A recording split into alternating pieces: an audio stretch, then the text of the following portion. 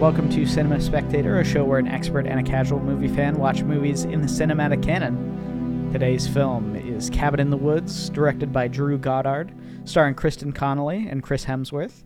My name is Cameron Tuttle, and I'm joined with Juzo Greenwood. Juzo, how are you doing? I'm doing very well, Cameron. This is an odd weekend where I've watched a bunch of movies in a different order than I'm talking about them. Hopefully I'm not going to cross the streams of Donnie Darko for the film club and The Killer, which we just saw earlier today, and then the film we're talking about here. But I've been enjoying watching some. I never intentionally watch horror movies during Halloween, but it always just ends up. Maybe it's just because of your podcast, and I've never seen a lot of these movies, so I just end up watching stuff you recommend, like Saw, which I thought was mid, but we don't need to get into that too much. But you did like... Which one did you like? Donnie Darko? No. Wait, did you watch Nightmare on Elm Street? I haven't watched that yet. Okay. Verdict pending on that. I don't know if you're going to like that one. It's much more silly, and maybe you'll like that better, I guess. I don't know. But it's very campy. I'm sure I'll aesthetically like it more, because I just have to say I do not love what Isaac deemed the there's a guy with spiky hair on set aesthetic of Saw, where it's like loud music and they're trying to make it it was just such a ripoff of Seven. Though, I should say, having said that, it was not unenjoyable to watch. I wasn't in agony watching it. I really don't like that type of movie of we have to self-inflict, horror movies where the threat is how much gore you're gonna see, or so you're gonna see something horrifying. I just don't. I like suspense. I like thrills, that sort of thing. I think that's one of the things that makes Saw kind of interesting, at least the original one, is it has the element of there's a sort of weird conspiracy that's going on that you're trying to piece together at the same time as these characters are trying to piece the puzzle together. It really reminds me of an escape room, or something where you're trying to put the pieces together so you can get out. And there is something, I think there's something, if not simplistic, obviously it is, but something compelling about that, that construction. But I will say, I think the style of the movie has aged the worst out of everything in the movie. Yeah, not all of it, and I think that's what keeps you hooked in is the aspect of solving a puzzle. Is just inherently compelling. I like those escape room movies. Honestly, I think I probably like those more because they're for wusses like me, and they're not. They're PG-13 and they're for kids, because I don't really care to It's not that I don't even like gore. I love watching The Thing, or even Evil Dead is a lot of fun. I don't dislike goriness, but my mind, my stomach for it really shifts a lot based on how it's, whether it's humorous or it's definitely when it's self-inflicted. Definitely when it's the threat of I have to cut my own foot off. I'm just not having as good a time. But it's a testament to how sort of clever the whole setup and the twists and turns of how are they going to get out of this, that I found it actually decently enjoyable to watch, despite all this negative stuff. And the fact that it's kind of badly acted, honestly. Pretty bad. No offense to Lee Whannell, who made a movie I like much more, Invisible Man. Invisible Man, which is amazing. Yeah. I agree. Invisible Man is a much better movie at the end of the day. But I think it was fun to go back and watch Saw, and you should listen to that episode, because I think it's a movie that you can imagine a lot of people being tough to get on board with just based on reputation. But to have two people who were like, oh yeah, it actually wasn't that bad. It had some really good elements. I think that's a testament to the, at least the idea, I think, is good. It is, but I don't know if I would say it's for the casual. It's for if you're a person who's agnostic about horror. It's not where I'd start. Yeah, that's probably all I would say. It's definitely go something tame like Psycho, or that sort of thing. But yes, it's a good episode, and Isaac is just cracking me up the entire time. I'm actually looking up what I wrote about, where he said that Ken Leung Danny Glover's partner reminded him of Joseph Gordon-Levitt in The Dark Knight Rises. That was so fun. It was so true. The way he runs with a shotgun, it was like him in the hospital when he's looking for Gordon. Oh my God. And then where he proposes doing a sequel like Aliens, where there's multiple jigsaws and the Marines get involved. Oh my God. By the way, I have to say also, I don't think I mentioned this to you earlier. Danny Glover, I mean, he's probably the best actor in the movie, and he's not bad, but there's something about, maybe it's just the Lethal Weapon movies, but whenever he would get really intense, I was like on the floor laughing. Like when he's like, "Oh, I'm gonna get you, Jigsaw," I'm just like, it's inherently funny to me. Him running around with a gun, it turns into like a best of the worst episode because I'm just like cracking up. He's kind of awkward in the movie. Actually, I feel like everybody in the movie is acting very awkward, but I wonder if that's like, I don't know, because a lot of I don't like any of his other movies, so I mean, it could just be he's not very Juan good at that. or yeah, Danny James Glover. Wan. Oh yeah, it could just be he's not very good with actors, and I felt the same way about Aquaman as well. Oh. Like Aquaman, the acting is terrible. Everybody is like weird and like styrofoam like. It just has like a weird. It's a movie that's bad on every level. Yeah, 100%. It's like a masterpiece of awfulness. But Saw, I mean, I don't know. There's something charming about it.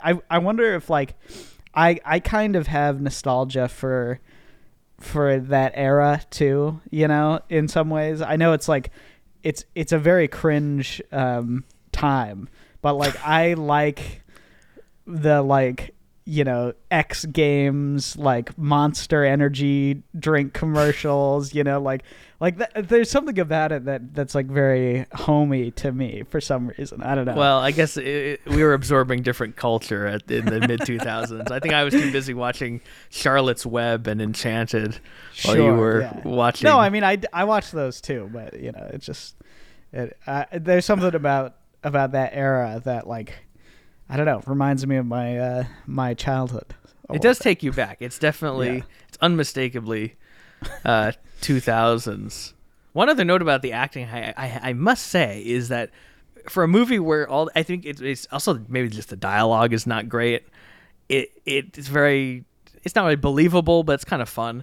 But there's one part of the movie that's the part where they're torturing or not torturing, but the mother and child, it's so out of place, are tied up, was like so that was like such a like, especially the girls perform. And it was funny because when the girls acting earlier, it's like, oh, okay, it's a kid actor, she's not like that great, but then she's like crying. I'm like, this is either the greatest child actor or James Wan should be thrown off a cliff or go to prison, because like, what the hell are they doing to this kid? They're tormenting this child. Yeah, no, I don't know. And that's what I mentioned in the episode too, was that is like the most upsetting scene in the movie for like no reason too. It has like zero reason to exist in the movie plot wise. I don't know why he's like having fun tormenting the kids when he's obviously it's a fake out, ending. Right, he's not really.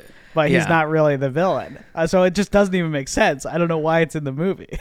I don't know. It was. I mean, on its own, it's a. I mean, powerful, whatever you want to call it. It's stomach churning, but it's effective.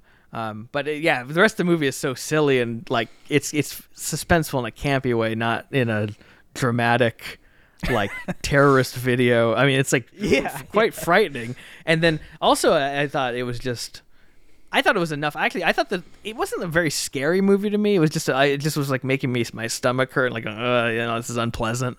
But the part that I thought genuinely was scary was when Lee Whannell opens the wallet and he's like, "Hey, it's a picture of my wife and daughter," and then it's a picture of them tied up. That was like the one moment that sent chills up my spine, and it was almost like he could have just left it at that. But anyway, this is not a review of Saw.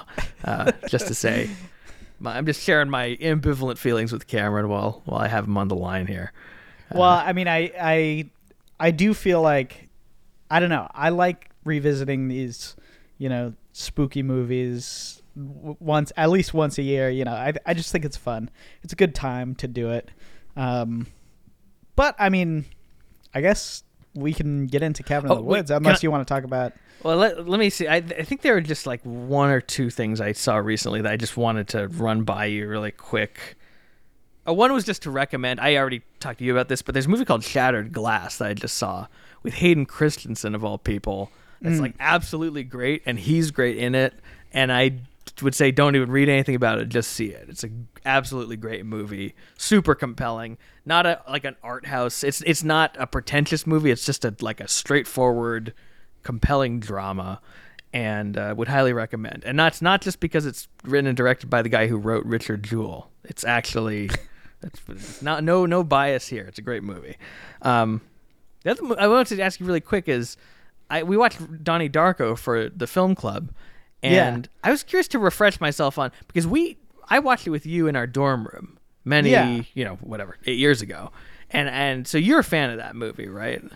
Yeah, I like it sometimes when I think about it. And then I feel like whenever I go back and watch it, I have to remind myself why I like the movie in some way. Like it's kind of a weird movie.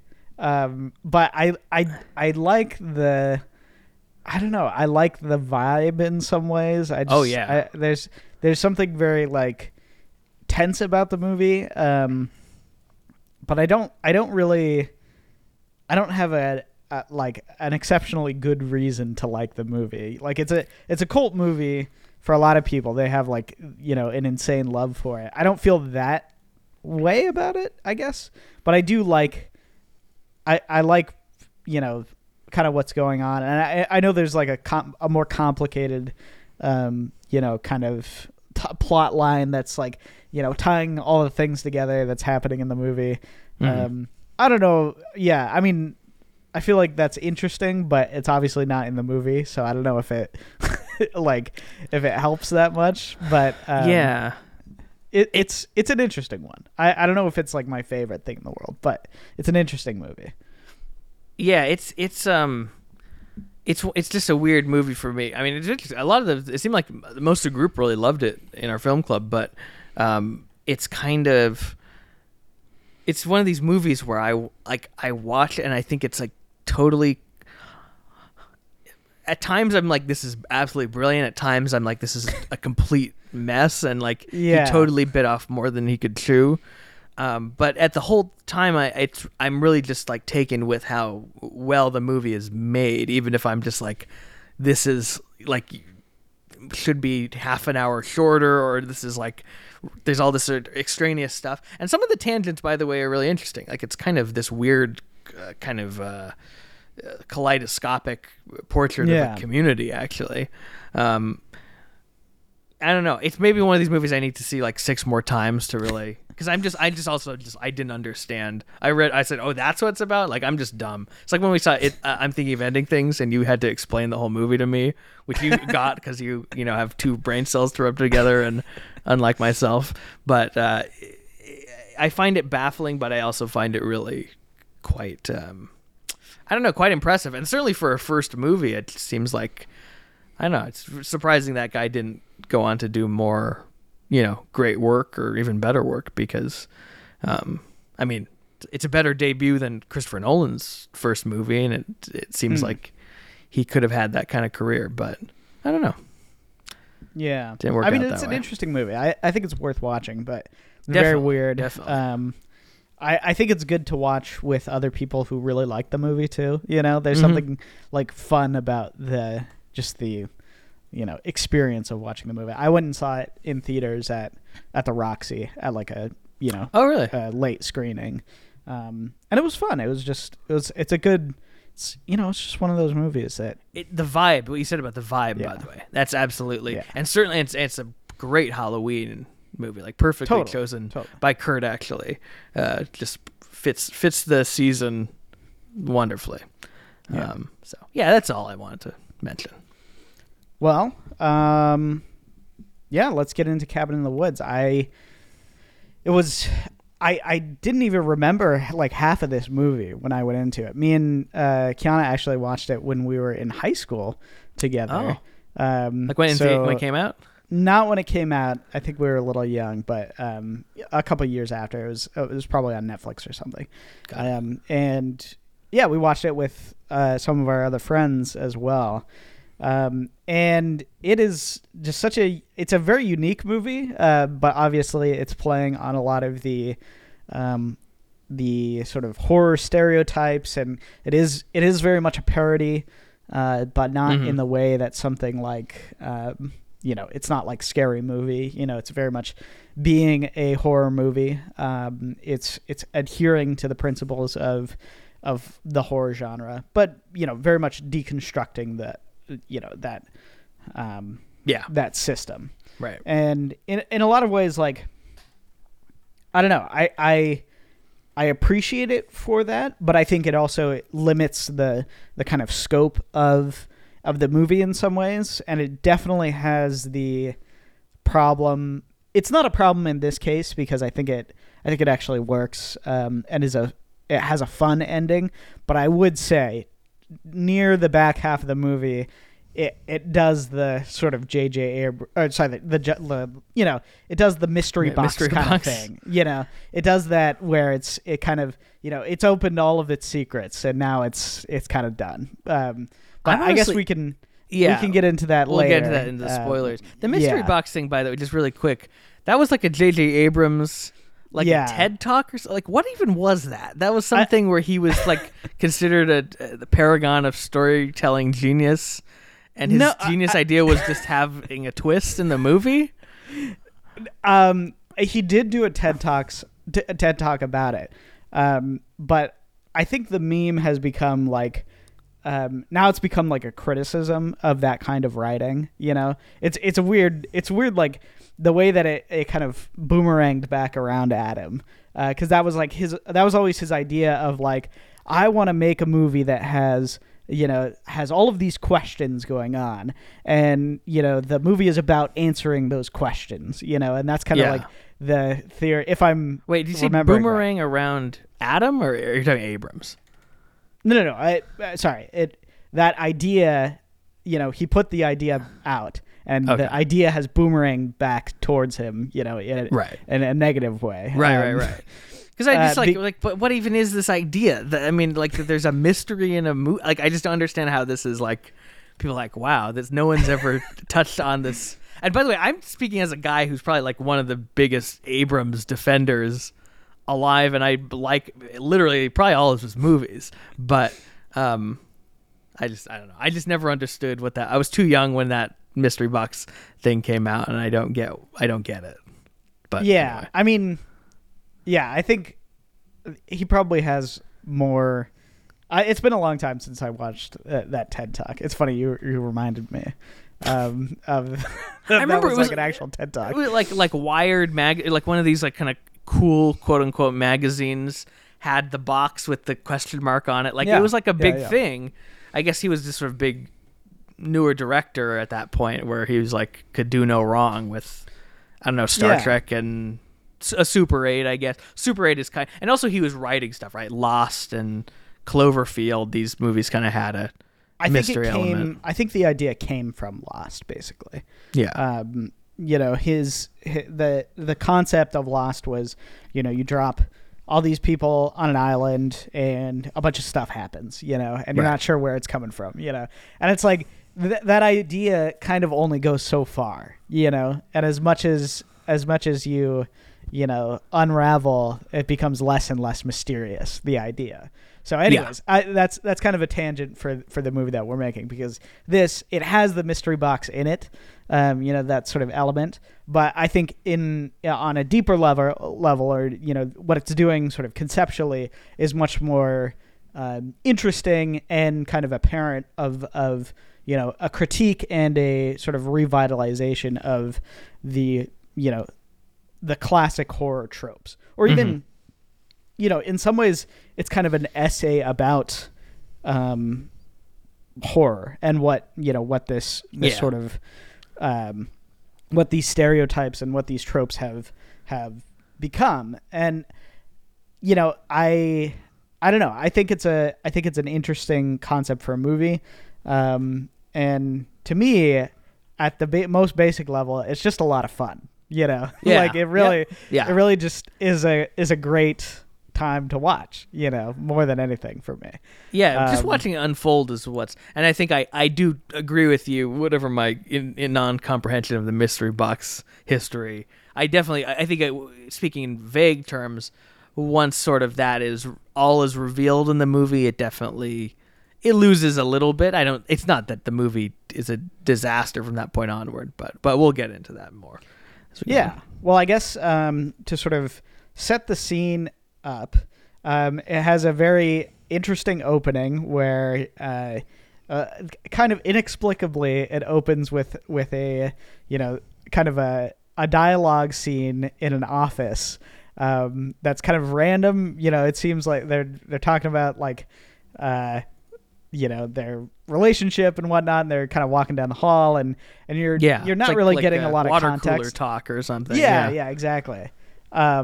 And they end up driving down the hallway in a go-kart, and it just hard cuts to the to the opening titles. Yeah, the bloody so you're like, title. Yeah, you're like, okay, I'm curious. I don't really know what's going on, and then it starts the setup of what you've kind of been expecting. It's the teens, they're you've got the girl who's smart and has to be taken out of her shell. You have the other girl who's the popular one, or she's the blonde one. She's got the boyfriend, blah blah blah. Yeah. And then the jock comes in and he throws the football at the window. And it just has this. It's. I mean, it's so stereotypical, right? Yeah. Yeah. By design. And very very purposely so. And then there's the kind of nice, quiet guy who, maybe will become the protagonist. Who knows? That's normally what it would be. It would be like he'd be the protagonist for 75%, and then it would end up being the the final girl at the end. Right. And then the best character in the movie, the stoner, who that guy was great. Rolls up with his telescoping coffee mug bong, which is just hilarious. It's a great. It's just a. That's a great prop. Whoever thought that up, or if that maybe is a real thing, I don't know. No, I think they had to like make it custom made. It was like like $5,000 or something. I was reading the trivia. Worth every penny. That was very funny. And then, as every horror movie does, they're driving together in their rustic looking RV, and they come upon a Texas Chainsaw style gas station in the middle of nowhere. And right. they come upon the old man, or as the office workers will end up calling him, the harbinger. The person who ends up telling them basically like, don't go up there. Yeah. Which is another sort of very common trope in a lot of these movies. And they end up getting up to the cabin, and this is where it kind of cuts back to that, office style thing, and you're piecing those two plot lines together, as you kind of realize that they're actually being sort of set up in this way, right? And so this is kind of the first, I guess, subversion of the expectations of this story. And he's going back and forth through the whole, really just throughout the movie. It's not. That's why it's not really even spoilers to talk about that, the facility thing. And it's an interesting choice to do that, because I think there's a version of this movie where you just think you're watching a generic horror movie. Guys goes to the woods, basically, and then that's all revealed, which I don't know, could have a fun element of surprise to it, but it actually creates a lot more. I was a lot more compelled because they were giving these things, and you're trying to figure out exactly what's the nature of this facility these two kind of like buttoned up, nondescript seeming employees are working at. And there's allusions to other experiments or whatever you want to call them. but it's compelling to watch. It's also two great actors, Bradley Whitford and Richard Jenkins, who are they're kind of like that guy character actors, who are always I always enjoy, and they have a sort of nice back and forth between them. Also, I have to say that there's two other people in that. I'm only mentioning it because one of the guys is from another movie I like, Amy Acker, the woman, and then there's a black guy who I don't know if he's like security or whatever he is, and he looks so familiar to me. New head of security or something. Yeah, and he's kind of also like the voice of reason, or kind of like he's a little more skeptical about the process. And he looks so familiar, and I realized he's the guy in Brick, who Joseph Gordon-Levitt. He's like the football player who's like always giving those speeches, and then Joseph Gordon-Levitt kicks his ass. I forget his name now, but that's funny. It was fun to see him. Anyway, but I have to say that watching this, if I'm to talk you through like how I felt watching this opening, I was definitely a little bit mixed about. I'm historically not a big fan of Joss Whedon as a filmmaker, and I really am saying this not because of the Justice League movie or like Joss Whedon has become one of these people like Ezra Miller or Roman Polanski, where it's like people find out he's a horrible person. Not as horrible, by the way. He's not been accused of anything like that. He must be a really horrible person. He must be that much of a jerk that he's almost canceled as much as those guys, and he's never been once accused of actual crimes. So he's literally just been canceled for being a jerk. I think there's almost no one you could say that about except maybe Scott Rudin. But anyway, he co-wrote the movie, and he has a certain kind of style of very self-aware humor. I think it's also just become very pervasive in movies. Post-Avengers, post-Marvel. Deadpool is kind of in the same vein, you could say.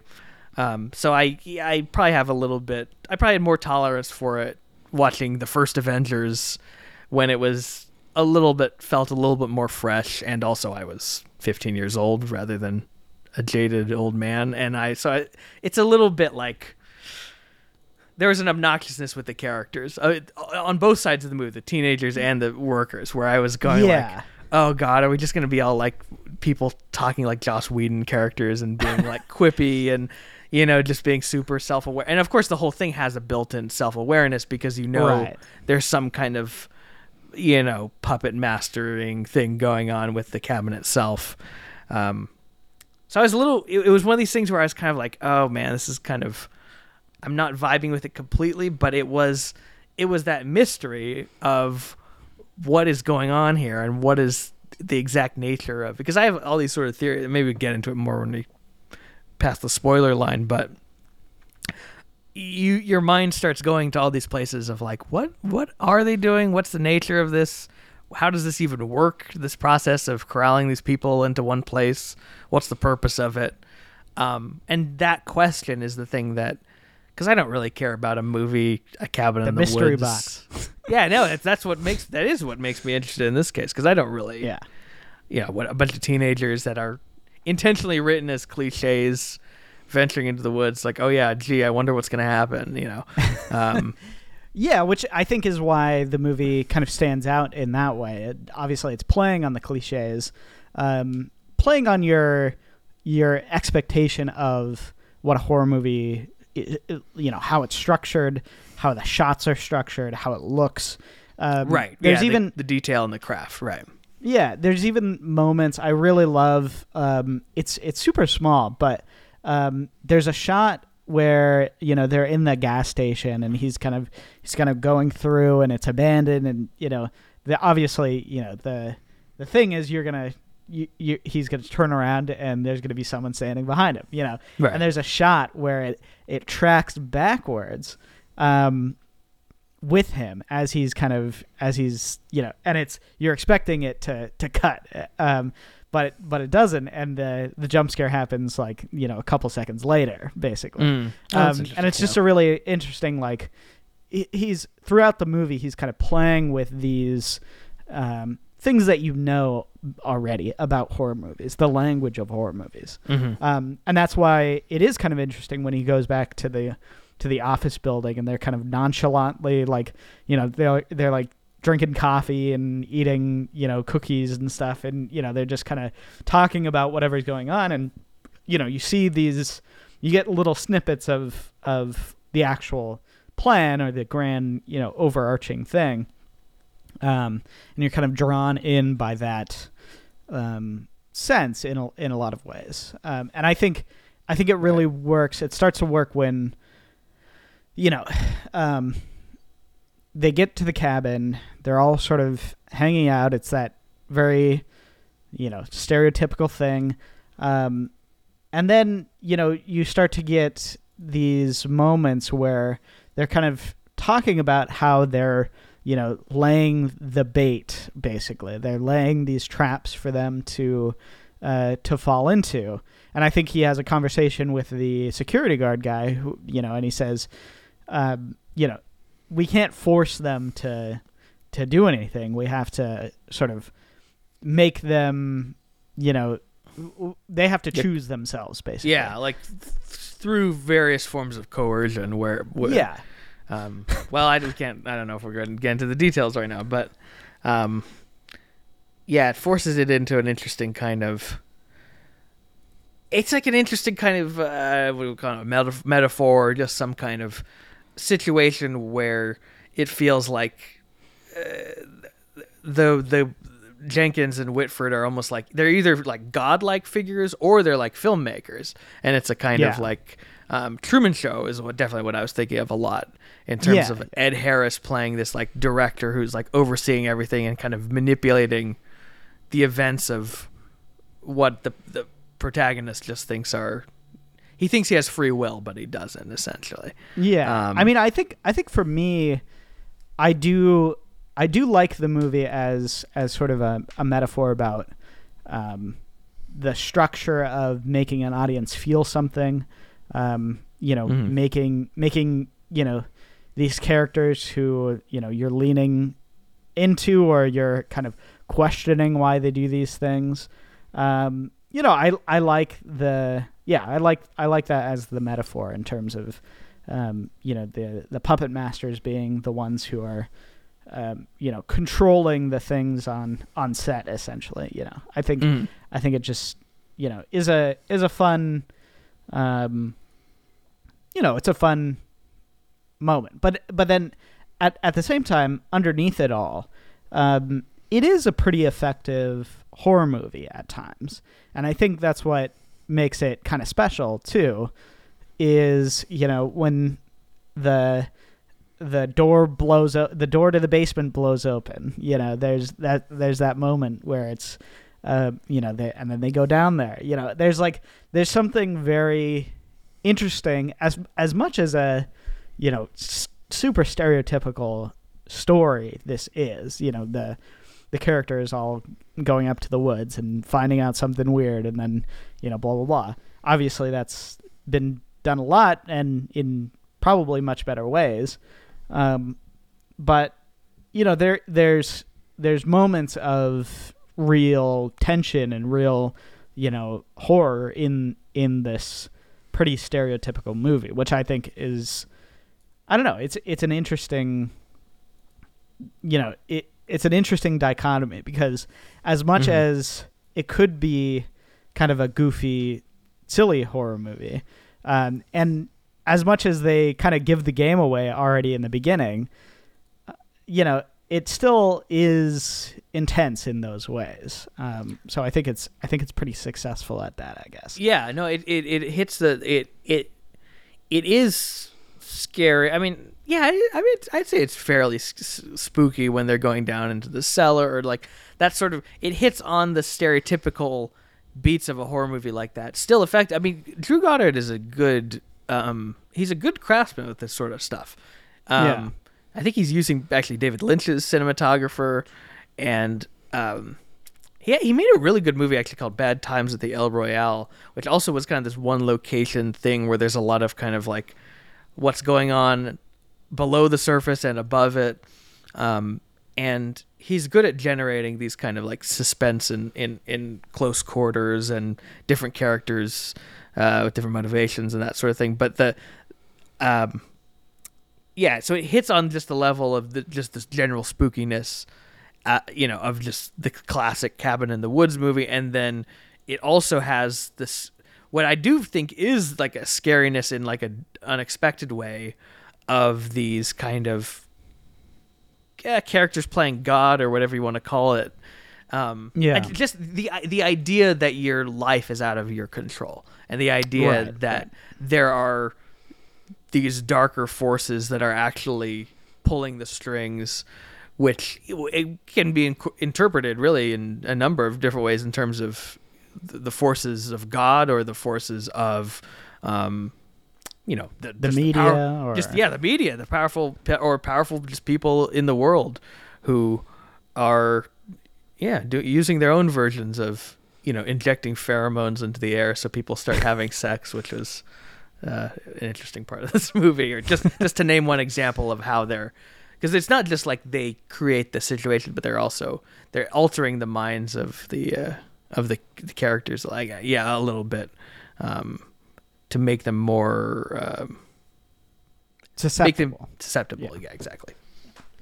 Yeah, I mean, I think, I don't know. I also like, as sort of sinister as it is, I do think those office moments give a bit of levity to the movie in some ways. It's a very funny movie to me. In a lot of scenes, I love when they're like betting on which monster is gonna come and kill everybody. It's like there's great stuff like that where the movie kind of has it just has a charm to it. I also think for a movie that's dancing on the line of scary and funny, I think it does a really good job in that kind of Us. Jordan Peele Get Out, kind of picked up the mantle of that. Yeah, I think it does a really good job of sort of setting the groundwork for both a scary movie and a funny movie. It definitely does it more split than something like Peele would do. Peele, I think he integrates his scenarios much better. Like I just love... and the humor and fear also, I think. Yes, because he's also, I mean, he's just on another level. He's funnier than, like, Whedon is not always funny. Like, there's stuff in this that just annoyed me, and there's stuff that was fun. I mean, I have to say, the payoff of the extendable bong, that was funny. I laughed when that happened. So it wasn't a 0% hit rate, but Peele is genuinely funny and suspenseful and scary. And thus far, all his movies also just hold up all the way. He never really like loses the audience in terms of like being bored with the mystery or the suspense. Those movies are just great. But you could say this is like a cousin tonally and also just as kind of a examination of the genre, slightly parodic sort of examination of the genre. I think it's effective. It was one of the rare movies I've seen where I'm not totally into it, and it was winning me over, and I was like starting to really be impressed with it as it went on. I think most movies have they hook you in, and then you're kind of like, oh, they don't really have anything there. But this was like, oh wow, they actually do have something.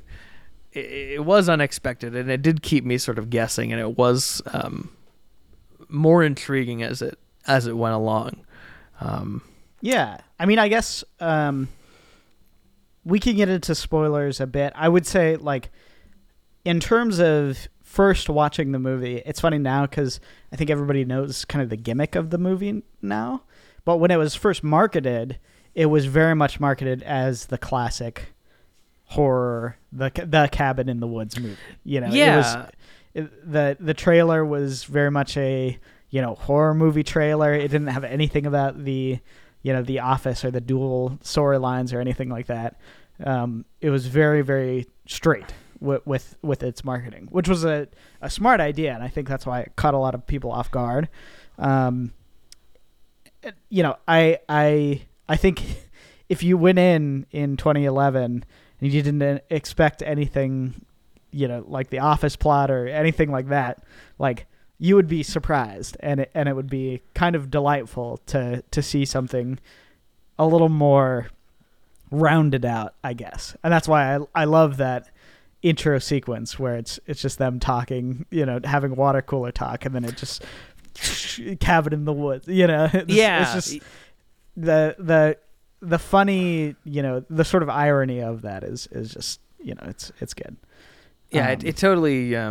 That's why I'm looking at the trailer and how it's really well. I kind of feel like I remember that trailer because it kind of sets it up in a way where you see little bits of the manipulation, like someone pulling a lever, or the bird flies into the force field, which is just a great moment. Just little things that are setting up that there's something under the surface, but it doesn't show any of that stuff. But then the movie just sort of gives you that. Yes, there's something going on. It just tells you that up front. But I guess it's a little bit like, what's the Hitchcock thing about, a bomb's under the table, that's suspense. It's like it's giving you that kind of information that actually makes it more compelling. Certainly compelling to me, because I was like, I don't know how much of these kind of irksome characters am I going to be really... I mean, whatever. They weren't horrible, and, it wasn't terrible, but I was just like... Okay, it's a little bit. It's intentionally cliched. Yeah. So the promise of something else, is what I think draws you through. And then we should get into spoilers to discuss the specifics of such. Yeah. I guess if we haven't spoiled it enough already, watch the movie first. It's on HBO. I think it's good. I think it's worth watching. It's also only 90 minutes, so really, not that intense. Also, it's like it's a good movie for non-horror people, I think. For the most part. Well, I mean, Kiana likes it, so she wasn't planning on watching it, and I put it on and she sat down for the whole thing. So the only thing I think is it's like incredible. Now we're into spoilers. It's like incredibly bloody. It is quite gory. I just think, I described this movie to my mom, I was telling you, and like she thought there's something wrong with me. She's like, are you like she almost was acting like is it like, why would you want to watch this sort of thing? So I wouldn't say it's for all non-horror movie fans, but I think it is probably a little bit more, I don't know if accessible, but it just might be more interesting than your typical. Because I think some people who don't like horror, they don't like that it's so programmatic. Okay, this person's gonna get killed in this order. It's very by the numbers. Yeah. And this is making fun of, obviously. It's making fun of, and it has a pretty satisfying, change in directions, I think. Yeah, totally.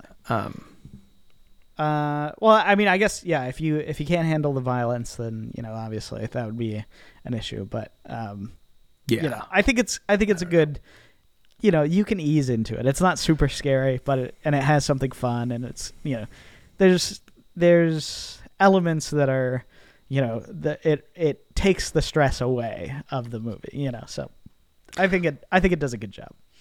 A little bit. But then it's like horribly nightmarish what's really going. Because I was, okay, we're into it now. I was thinking for a while, I'm like, is this just like a movie where it's a test, or where it's like nothing, it's not really real, or it's some test of character, or even like a thing where Truman Show where only Kristen Connolly is, like everyone else is just an actor, like there's all these sort of things that go through your head. Right. And then of course as it goes on, they start referring to like the people down below. Downstairs, yeah. Yeah, downstairs. And I was like, oh, Satan? Are we talking about Satan here? Like, oh, dear, and... Which I think it's kind of the idea in some ways. Yeah, it's non-denominational demonic forces. But, it when they start pulling the lever, and the blood comes down, like you're like, oh my god, like we're getting really interesting here. And there's a moment where they pray. They kind of have a solemn moment right after the blonde woman dies. That's right. And she's the first. She's brutally murdered, first, which is kind of interesting. Which I think, is I guess that's common in these, sort of B horror movies for, they go off and they have sex and then, the woman dies brutally, I guess. So, sure. it follows that track, but yeah, they have an old rickety machine that smashes a vial and, all the blood comes down. And then they, maybe it's before that, I guess. Oh yeah, it's before they pull the lever.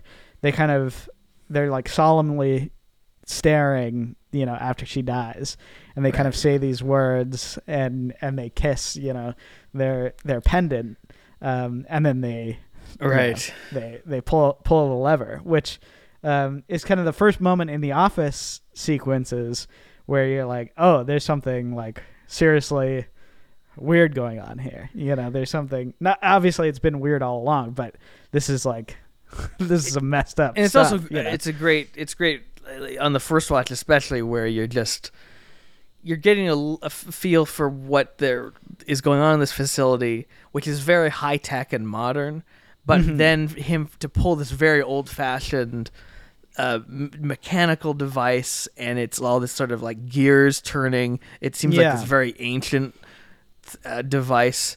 It just gives you a little more into the nature of what they're doing, and like this has been going on. It has that like chilling feel that you get from, I don't know what like movies I'm thinking of where even like Under the Silver Lake or something like that, where it's like there's these like darker forces that have been going on for hundreds of years, that you're getting a sort of a glimpse into, that makes it a lot more spooky to me than if it was just zombies coming out of the dirt, which is scary enough, but it's a different kind of thing. I did think then the movie became your classic like action movie or your classic kind of contained thriller. It was pretty well done, and Definitely. Having things like that, I mean, the thing I'm referencing with his bong, he unsheathes it into its extended form, and I don't know if he's like, I forget if he's sword fighting or whatever he's doing with one of the zombies, but it was really silly, but also kind of awesome. Well, and I guess before that happens, the jock guy comes and he his girlfriend has just been slaughtered. They throw her head into the house, and they're like, oh my God. They throw the head into the house, and so they're all kind of freaking out. And there is this very intense sequence that I think is quite well done. Where everybody in the office is like, all right, this is the time. They're gonna get all these guys. And so they sort of lock them in their rooms, and they're kind of playing these behind the scenes games to keep everybody separated. There's a moment that I think is awesome where Hemsworth he's like whatever we do, we gotta barricade every door, we gotta close all the windows, but whatever we do, we have to stick together. And then because the office guys are like, oh no, okay, all right, put in the gas that makes him unreasonable. Which is like it's complete, like I don't even know how that even makes sense. What is this drug that makes you do that? But it is funny when he inhales it, and Hemsworth is like, I think we should split up, and everyone's like, yeah. And then of course, and that was kind of a nice little twist at the end that Fran Kranz, the nerd or the jock, or not the stoner, is since he's been smoking pot the entire time, it's made him immune to all the gas, so he's the only one who's not impaired in his thinking. Yeah, well, and he's the one who's like, really? Are you sure you want to split up? And they mentioned because part of what you find out later on is they've kind of been doing recon on these characters, and so they know the story. It's just like The Killer, just kidding. In that sense, they basically know all these characters and know their habits, and they drug the hair dye that the blonde lady does so that she becomes more loose, and so I guess they spiked his weed supposedly, and that's kind of what you think throughout the movie. And then in the end, as it turns out, he had a different weed that he's been smoking that they hadn't found, and that's kind of why he's the most sensible, even though he's, basically just been high this whole time. But he was just oh yeah, go ahead. He is an amazing character. He's so funny. I was just gonna say, I really, honestly, outside of just the twists and turns of the story itself, it was just surprising to me how much I enjoyed him. And I think maybe just it's testament to the performance or whatever the writing was of that character, because when he showed up on screen initially, I was like, oh God, this is just going to be like the most obnoxious character in the movie. And he kind of plays it up a little bit like that, but he actually, either he leaned into the stereotype enough, or just he's a good enough actor that he ended up actually being really funny. And I think just the best performance, at least of not the two guys in the facility, of the teenagers. I thought he was really good. And then it blew my mind after, because I'm watching this guy. He's a total that guy, right? This guy Fran Kranz. He looks like Spike Jonze, or something like that. And I was like, no, it's not him. It's not. I'm just, my brain's going, is it Thomas Middleditch, like one of these like nerd character actors? And then I find out who it is, and I realize this guy a couple of years ago, he wrote and directed his first movie, and it was this like super serious chamber drama about a pair of parents of a school shooter who meet with the parents of a victim, his victim. And it's just this like 2-hour, really beautiful, straightforward drama. It's called Mass. A movie I'd highly recommend, though it could not be further from Cabin in the Woods in every way. But just shout out to him, man. I mean, he has the range from playing this wacky stoner to directing a really beautiful movie. So yeah, he was great. Yeah. And it's a great moment when he comes back too, because I was like, oh, like when he got killed, I remember actually going like, oh man, he was like the best character in the movie. You think he got killed, and then he shows up at the end. I was like, oh, like I'd imagine if I was in the theater, everyone would have clapped or something, because you're just like, yeah, he's back. Well, the moment he gets killed, it is funny because I forget what happens, but he gets knifed in the back. The zombie throws the knife, and then he drags him up, and then they pull the lever and the blood comes down. But you don't really see anything. But the implication, he drags him into a hole, and then you see blood flying out of the hole. Right. Which only you realize later is, I think, the zombie's blood. Yes. Getting thrown. And then like you said, when he comes back, when there's kind of a huge mood shift, I guess. Maybe we'll get to that in a minute, but basically they're trying to find their way out.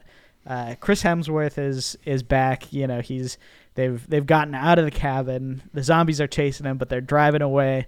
They're gonna go through the tunnel back from whence they came, and that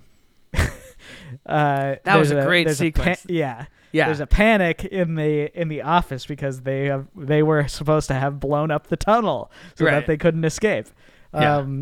And so there's this amazing moment where he's running through the hallway. He's like, make a hole, get away. That was so great. Yeah, and it's Richard Jenkins, which is also just funny because he's just like this kind of like middle-aged normal guy doing an action scene, and he has to he's like hot wiring it or something ridiculous. But no, that was really exciting. And then I have to say, the moment after that, when Hemsworth is jumping the motorcycle, as silly as that is, he's like really sells that moment. Like it's a really great, like it was kind of like a stirring moment where you're like, this is our hero right here.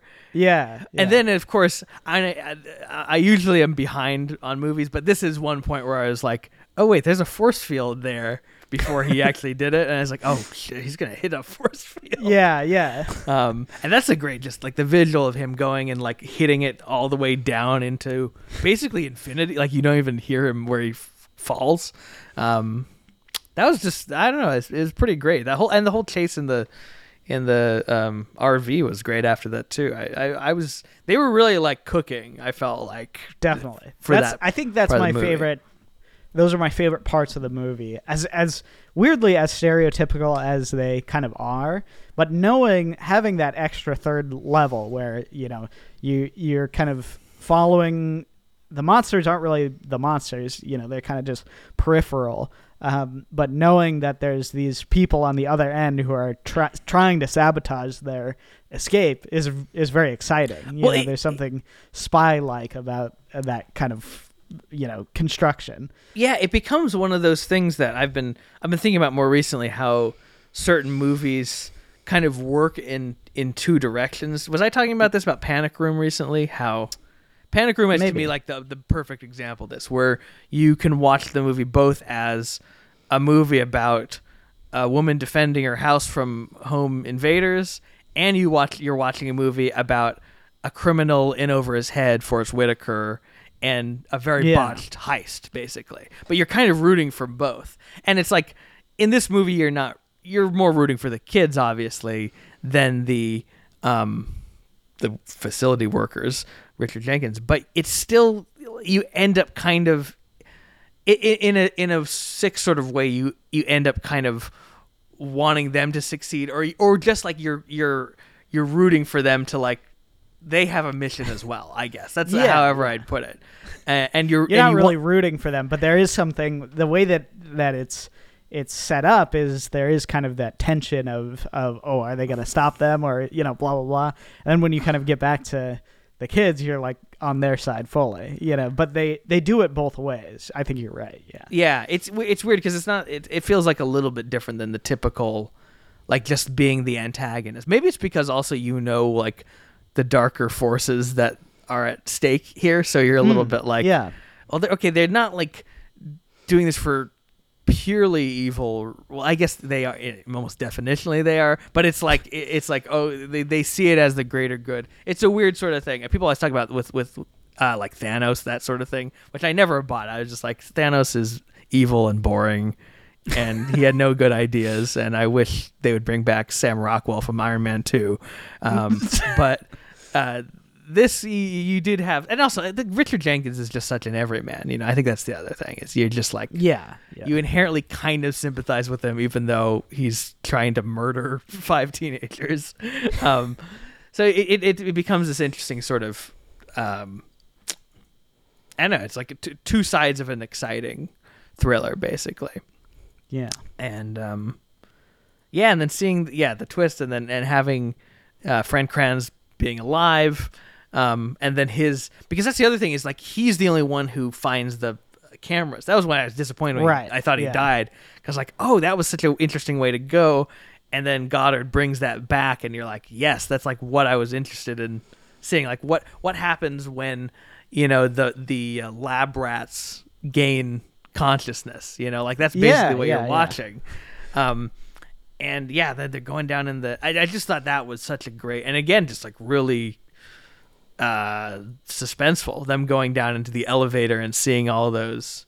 That was spooky to me when they're just seeing everything, and especially the guy standing there calmly in the shadows with his saw, whatever.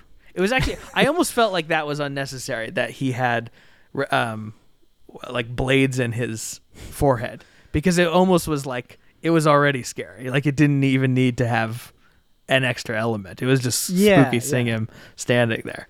I mean, I do love, you know, and that's kind of the first, you're obviously getting glimpses of it, and you kind of are piecing together that these, you know, the compound or whatever, they're trying to lure these kids in to be killed by these monsters, you know, and there's multiple different monsters, but you're still not sure exactly sort of the mechanism of what's going on. And a lot of movies, I think, would leave that up to your imagination.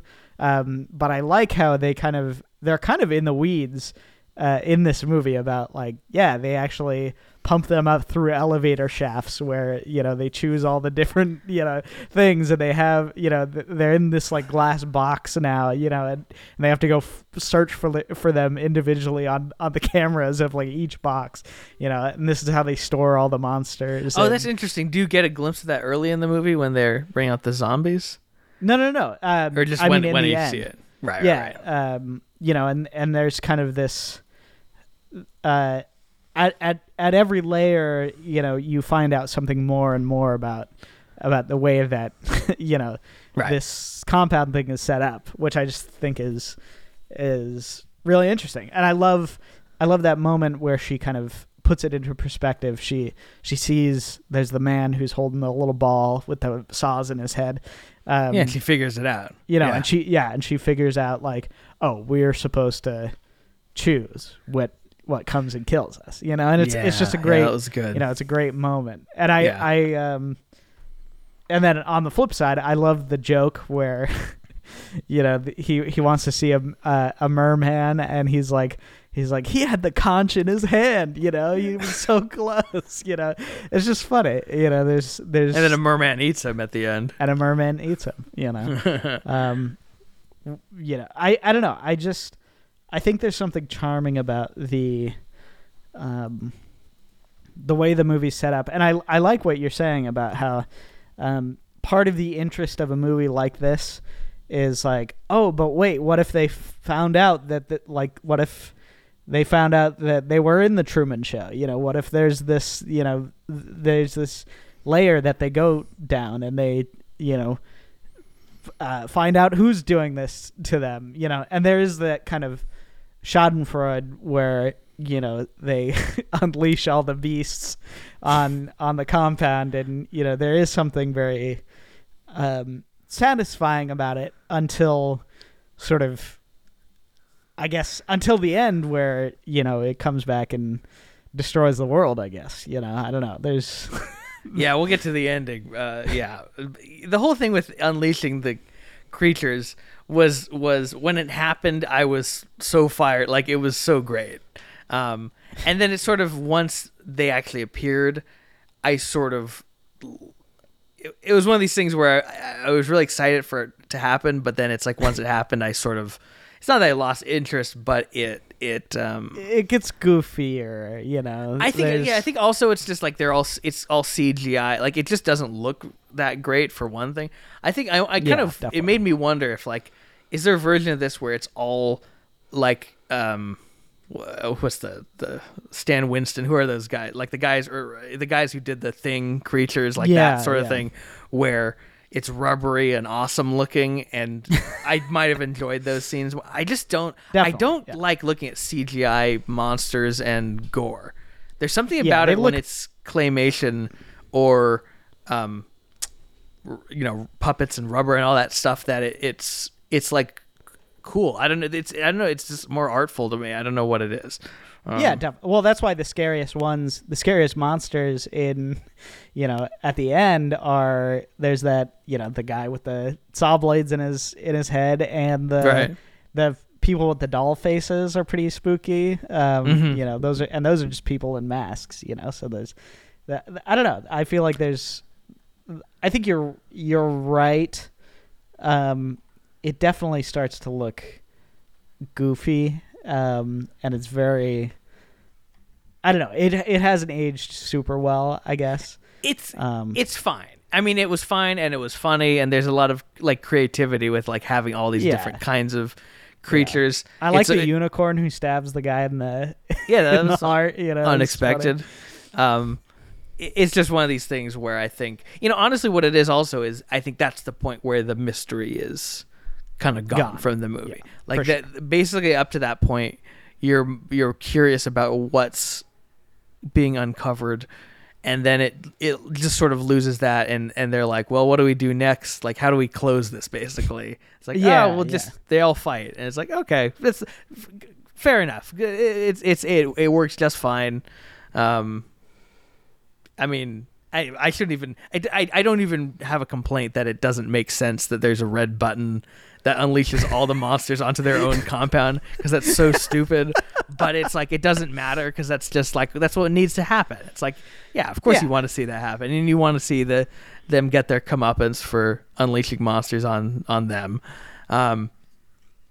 So it's like it was where the movie got less interesting, but it never lost me completely.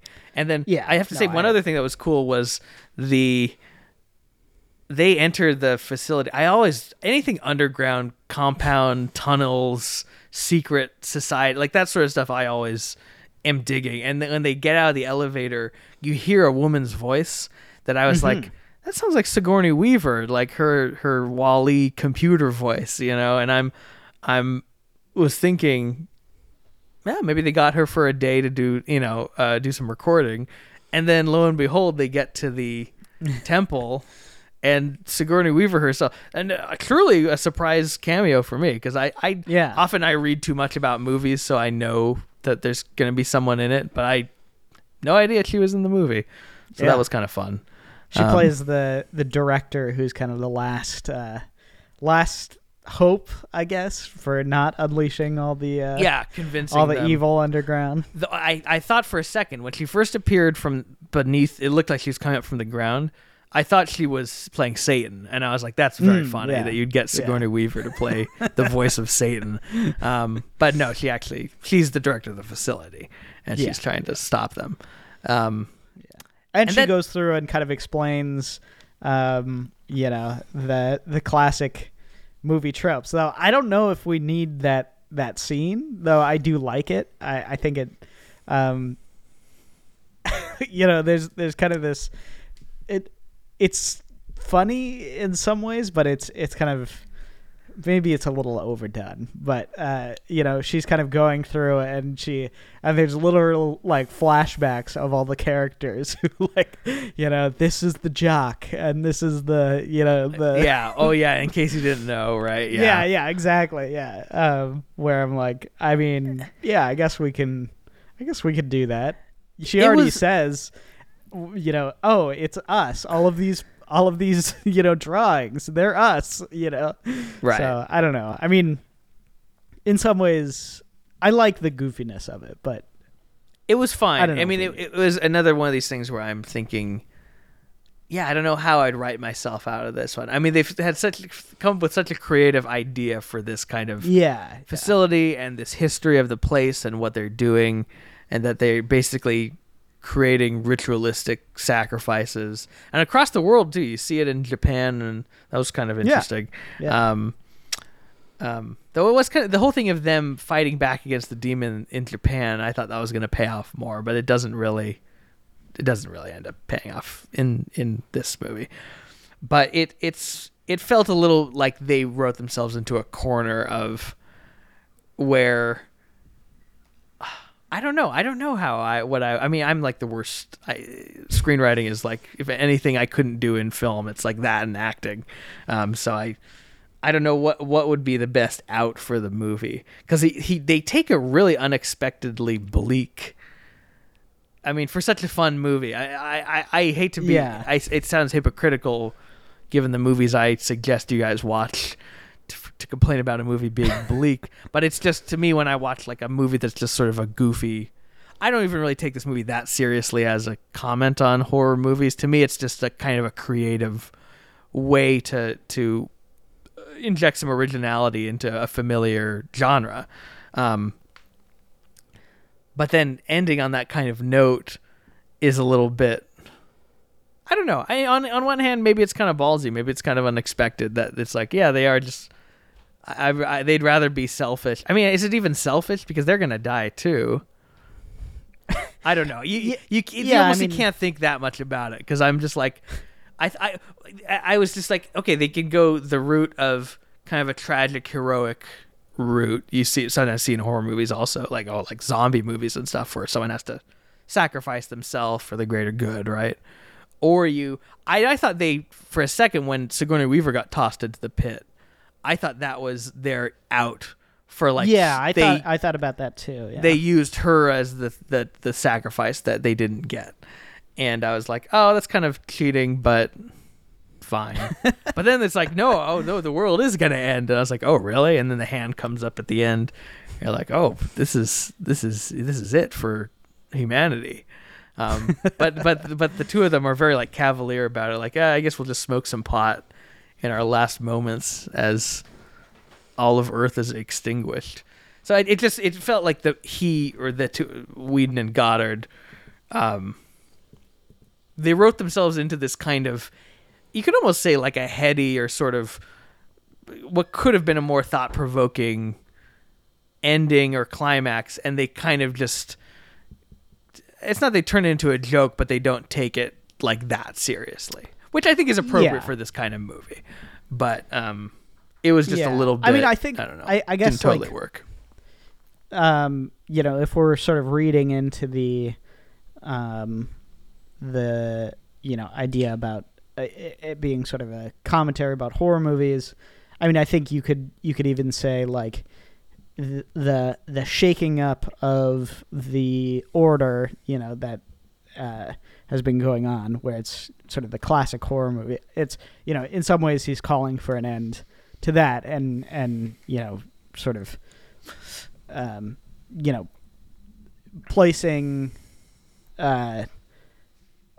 a bit of like a, throw all the convention away, and we'll redo it. We'll do some new things, new ideas, basically. That's interesting, because I saw some people who didn't like the movie kind of having issues with that aspect of it as a kind of like the idea of saying, because he has some sort of line about like, humanity, they had a good run anyway, or like that sort of thing, where it's like kind of an idea of like throwing the pieces off the game board and starting anew. Some people had an issue with the movie almost feeling like they're saying that about the horror genre, as in it's gotten stale and repetitive and it needs to be doing something fresh, which I think, I mean, if Whedon and Goddard were thinking that seriously, that's like very obnoxious. But I don't know how much they really were thinking about it like that, because it seems like pretty. It's an interesting movie, because it seems like he is making fun of the stereotypes of those movies, but it also feels very affectionate, and they're also just doing it. So it's like if they really do have contempt for the genre, then the movie is deeply embarrassing, because it's like you can't. It's like people who like. What's an example? Like someone who criticizes something by doing the thing they're criticizing, right? Like it would be deeply hypocritical. In a lot of sort of more modern, like the Marvel-y type movies, one way they'll get around tropes or stereotypes is they'll just comment that it is a stereotype. That's true. Yeah. And so it's not really a way to get around it. You're just making the point that you're doing it. You're just doing it, and you're actually doing it more annoying. Exactly. So it's like, maybe you point that out about superheroes. That actually makes a case that maybe Whedon does think that's what he's doing here. In which case, then I don't like this movie. No, and I not that I don't like it, but that's kind of that's a very obnoxious quality of modern movies. And I almost feel like there's I thought Top Gun Maverick felt like a reentrenchment of, hey, we can make something that's like using like the tools at the highest level, but like not trying to be like wink wink, like isn't this so cliche? Right. Aren't I above the very thing that I'm doing? And just saying like, hey, a story that's archetypal and stereotypical and been done a million times, if it's done well, it still hits, and it's hit that way for hundreds of years. Yeah, and I think I would prefer to look on the bright side about Cabin in the Woods and say that the movie is just sort of having a little bit. It's more like the way Edgar Wright makes movies, because Edgar Wright makes these movies that are parodies of genres, cop movies, zombie movies. But he's doing the movie, like he's making like that is Hot Fuzz is one of the great cop movies. Shaun of the Dead is one of the great zombie movies. At the same time, and I think it's possible to do it with some kind of affection. Yeah, and I would say like it is a bit of a shakeup of the genre. Like you can't deny that. Yeah, yes, he is doing the classic staples of having these very standard characters, and they do the thing where that all slasher movies do and whatever, he is doing that, but at the same time, he's also, actively making a commentary and doing something different on top of that. So, if his idea is to throw away the genre, I don't know if he necessarily does that, but I do think, in some ways it I guess it's like it's the weakest form of the meta commentary in that way, where it is commenting on it, but it's also it is also doing something different on top of it. It's commenting on it by doing the thing, but it's also setting itself apart from the thing as well. So I don't think it does it.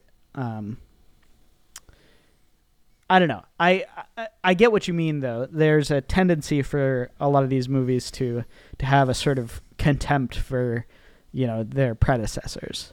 And I don't think this movie does, though.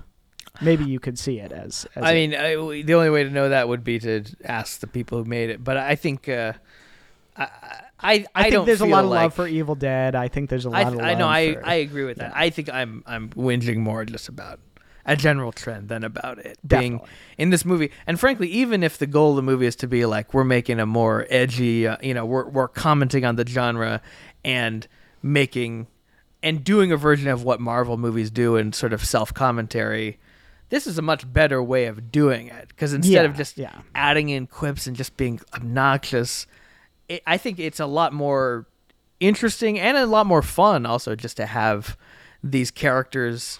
I mean, like Whitford and Jenkins being kind of like the filmmakers almost, like they're the ones manipulating the story, telling the story, employing the cliches. And then also sometimes they have the audience in the movie, like the people who are in the facility watching.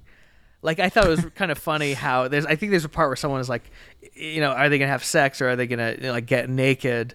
And it's like she's about to, and then she stops, and everyone's like, "Oh man!" Like everyone in the, it's like there's a self-awareness that was sort of, I thought was done in a way that was fun and made it a more fun movie. Didn't just kind of, make it into an annoying version of a stereotypical movie. Yeah, and I don't think it's as patronizing as it, as that kind of concept becomes later on.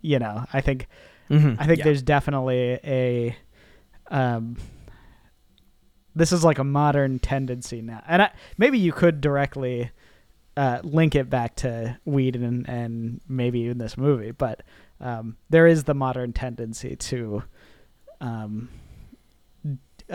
discard the or just have like an active sort of contempt for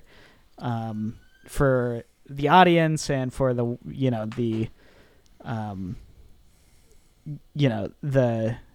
the genre that a movie is in, kind of have this almost like self-destructive analysis of itself, tearing down the ideas that the genre was built on, and you could see the seeds in this movie, but I think there's a bit more love, and it's less cynical than the modern. And frankly, even if it's cynically made, it's, I don't know. I enjoyed it, so it's fine by me. I have no complaints. I used to enjoy some of those Marvel movies. Honestly, I enjoyed the Avengers when it first came out. Then I grew up, but it's. And you have to admit, after this movie, I do think this movie had like the good version of the impact that it was trying to do, just on the horror movie genre. Because after this movie, not that it's directly tied or anything, but you get things like The Lighthouse, or you get things like Hereditary, or things that are much more. That's a good point. Serious and throwing away sort of the conventions of the genre, but doing it in a very, I guess, a very intentional way, and not sort of, disparaging the ideas. Right. I mean, I think for me, like, The Lighthouse is a movie that is totally the version of the ancient evils that this movie's talking about in some ways. That's a movie that's very not modern at all. It's kind of hearkening back to sort of these old sailor stories, and a very like lonely version of that. And the horror of that movie is nothing that you would see in sort of a the Marvelization of the horror genre, but it is very different from what was classically. That actually is. That's a good point. That horror movies, since in the last 10 years, have. I mean, it's sort of interesting because they've gone in all different directions because it's such a ubiquitous genre. It's really the only lower middle budget genre that is still sort of alive and well in this time, where everything is either a massive blockbuster or a movie made for $2 that somehow has to like blast through 600 other independent movies.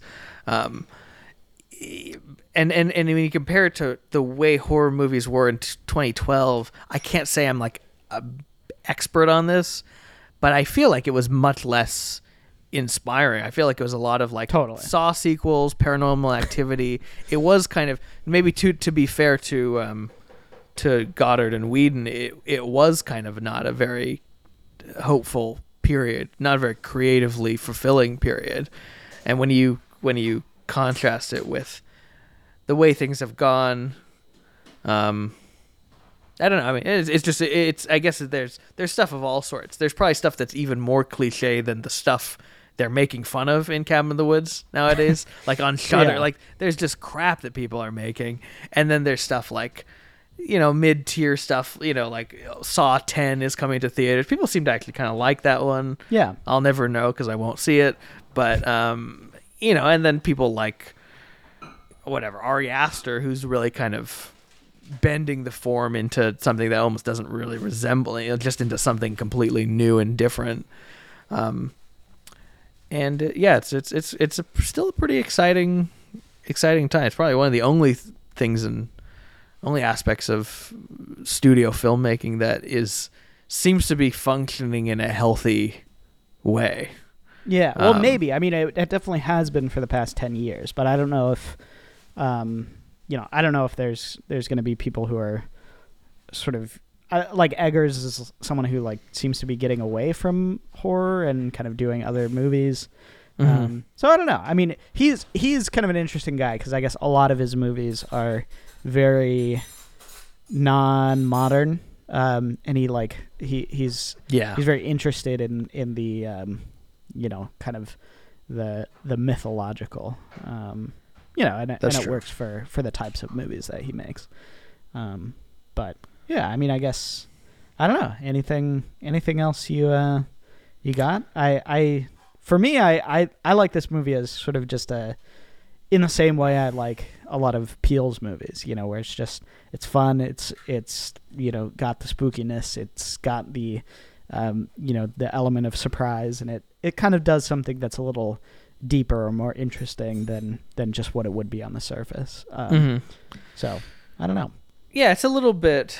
It's a little more sort of lightweight than like my favorite. Like I wouldn't put it in that tier of movies, but it certainly was enjoyable and unexpected and I don't know, just I don't know if I've seen a movie operate quite in the way it does. Like it really, they did have a really inspired, not just one idea, but like multiple ideas on how to sort of carry it through. And yeah, I think it works. It's not the most compelling in the same way as like a Peele movie, or like it's almost, you're not really looking at real characters. Like everything is sort of cliche and goofy by design. So it's not going to reach the level of something like Nope or Us or whatever, Hereditary or whatever. But it's I think it's well made, and I do, the characters are likable. Having said that it's sort of cliched. Fran Kranz was great. I actually thought Kristen Connolly was quite good as our lead character, Virgin or whatever she's called. It's actually kind of nice to see her get a good role, because I feel like the only thing I've ever seen her in is being like a tertiary or whatever comes after tertiary character in House of Cards. Yes, like the first couple seasons. I don't. Maybe she was she with Corey Stoll? I forget exactly what her. I think she was. Was she not the? She wasn't the girlfriend of the press secretary guy, right? No, that was Rachel Brosnahan, who actually went on to a much bigger career. But yeah, Kristen Connolly's just like one of these people who is like, I don't know what happened to her after 2013, but yeah, that was a good. Oh, okay, sorry. One more thing. This will be my last remark. There's a moment in this movie. There's baffling things in this movie, but one moment that was so baffling to me, and in the 3 days since I've seen the movie, I still have not been able to comprehend what was going on. You're in the house with them early on. There's some dialogue about textbooks. I don't even know what was going on with the textbook, because that had nothing to do. Did that even get paid off in any way later in the movie? No, it doesn't. I guess it was just a joke, as like the nerdy girl is bringing textbooks to study. Yeah, exactly. But Hemsworth, I know what you're gonna say.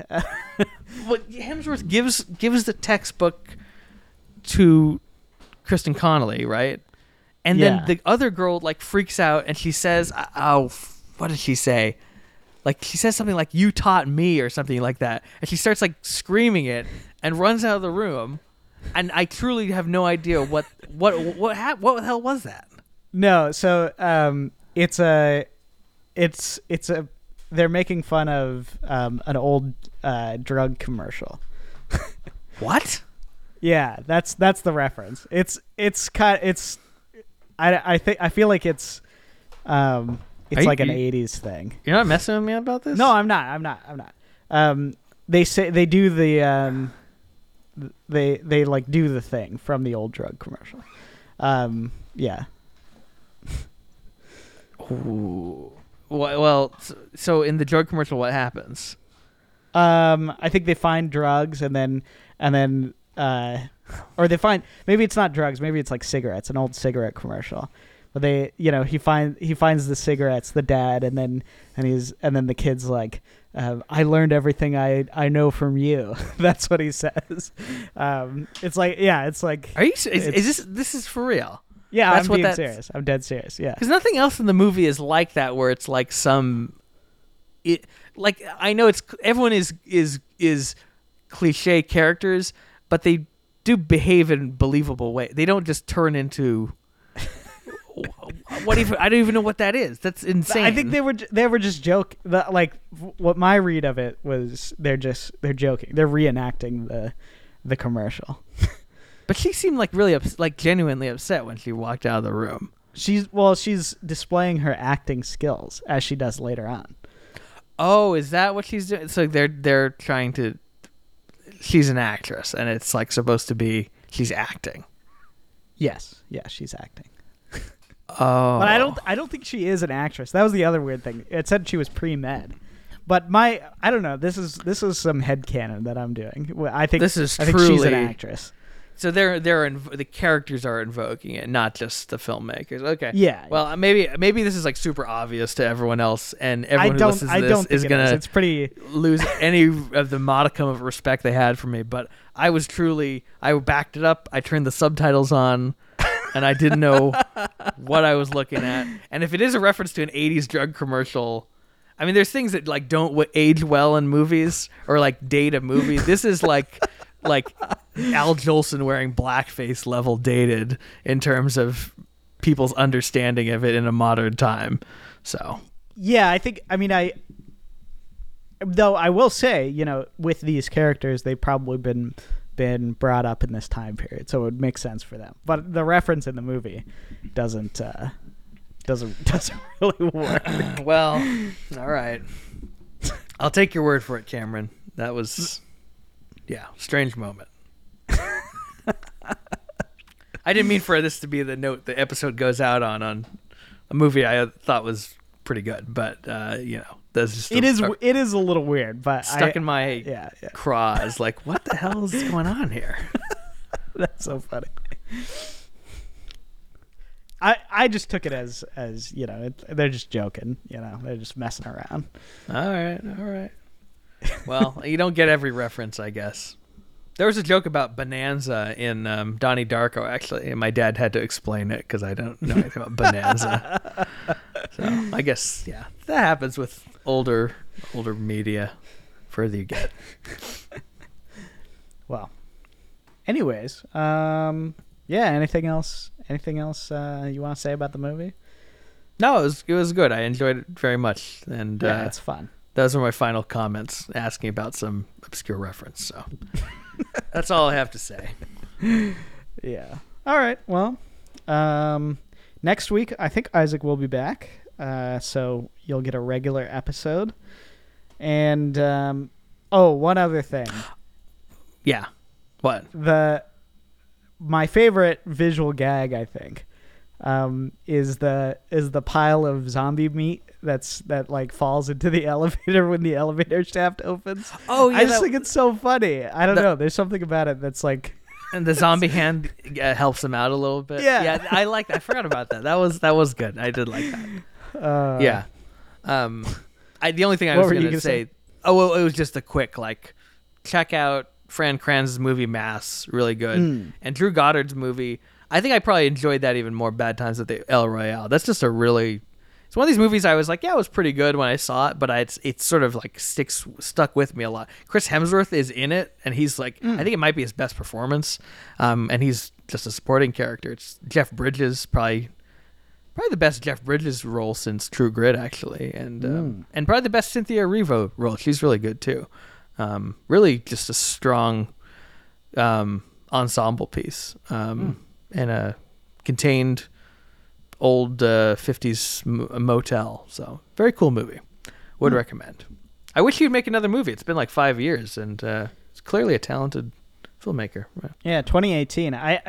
It's weird because I feel like you mentioned, Whedon kind of getting canceled, which I guess he kind of has because he hasn't really done anything in the past couple years. No, he's done some TV, I think, and yeah, I don't know. I can't be bothered to watch his TV show. He even made a Shakespeare. Well, that was back during the Avengers period. It was actually kind of cool. He did Avengers, and then the same year he made at his own house with just his friends an adaptation of Much Ado About Nothing. And both movies are mid, but whatever. It didn't help that I watched Much Ado About Nothing after the Kenneth Branagh Much Ado About Nothing, which is the greatest Shakespeare film probably ever made. It's so good. Joss Whedon, lightweight. Yeah, I mean, yeah.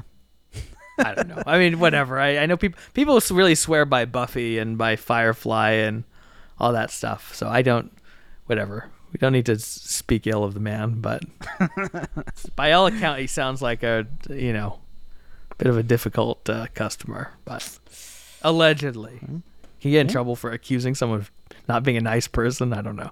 I don't know. I mean, probably not. I don't think so. You can't get sued for that. You can get sued for alleging someone is a criminal, which has not been made of Joss Whedon. Just allegations of him being mean, being annoying to the Justice League cast, and making them do stuff they didn't want to do.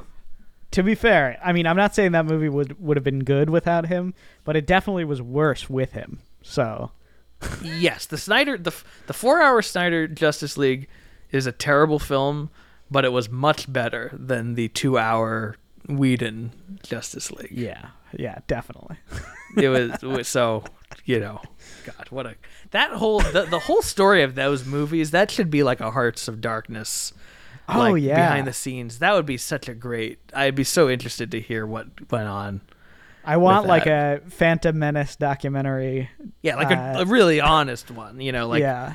Not that I mean, the cast has been pretty upfront about it. I mean, I was kind of shocked that they can just openly say, yeah, we hated working with this guy. Normally in contracts you can't really say that, but they were just oh yeah, no, we hated this every minute of it.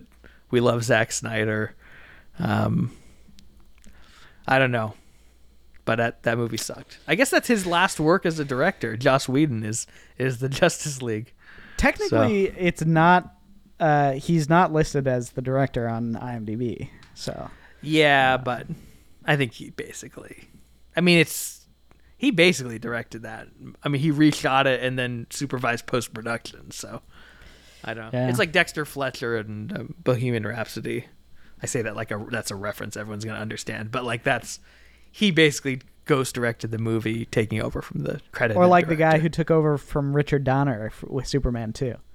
He was credited though, and Donner, that was the one where Donner then went back and made it. Yeah, we're gonna go on such a tangent about like different versions of movies and different directors, and also the politics of credit, because sometimes people will like the Nutcracker and the Four Realms. Joe Johnston and was it Hallstrom who did that movie? The two of them agreed to share credit, even though one of them basically reshot and finished the movie. That was one of the worst movies I've ever seen, by the way. I only saw it because I love the Nutcracker ballet, but that movie sucked so bad.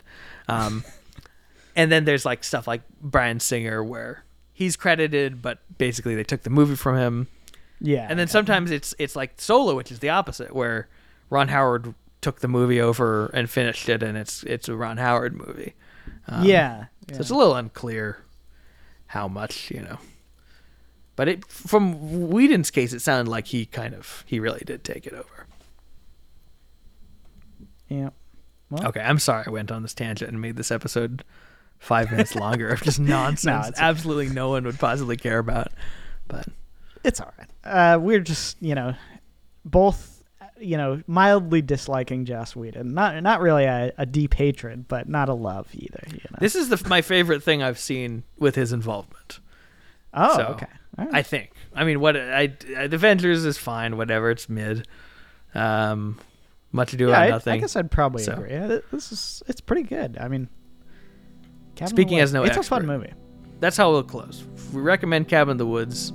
Do not watch the Joss Whedon Justice. Don't watch any Justice League. Except for the TV show, which Cameron likes a lot. But, yeah. All right. We'll see you next week.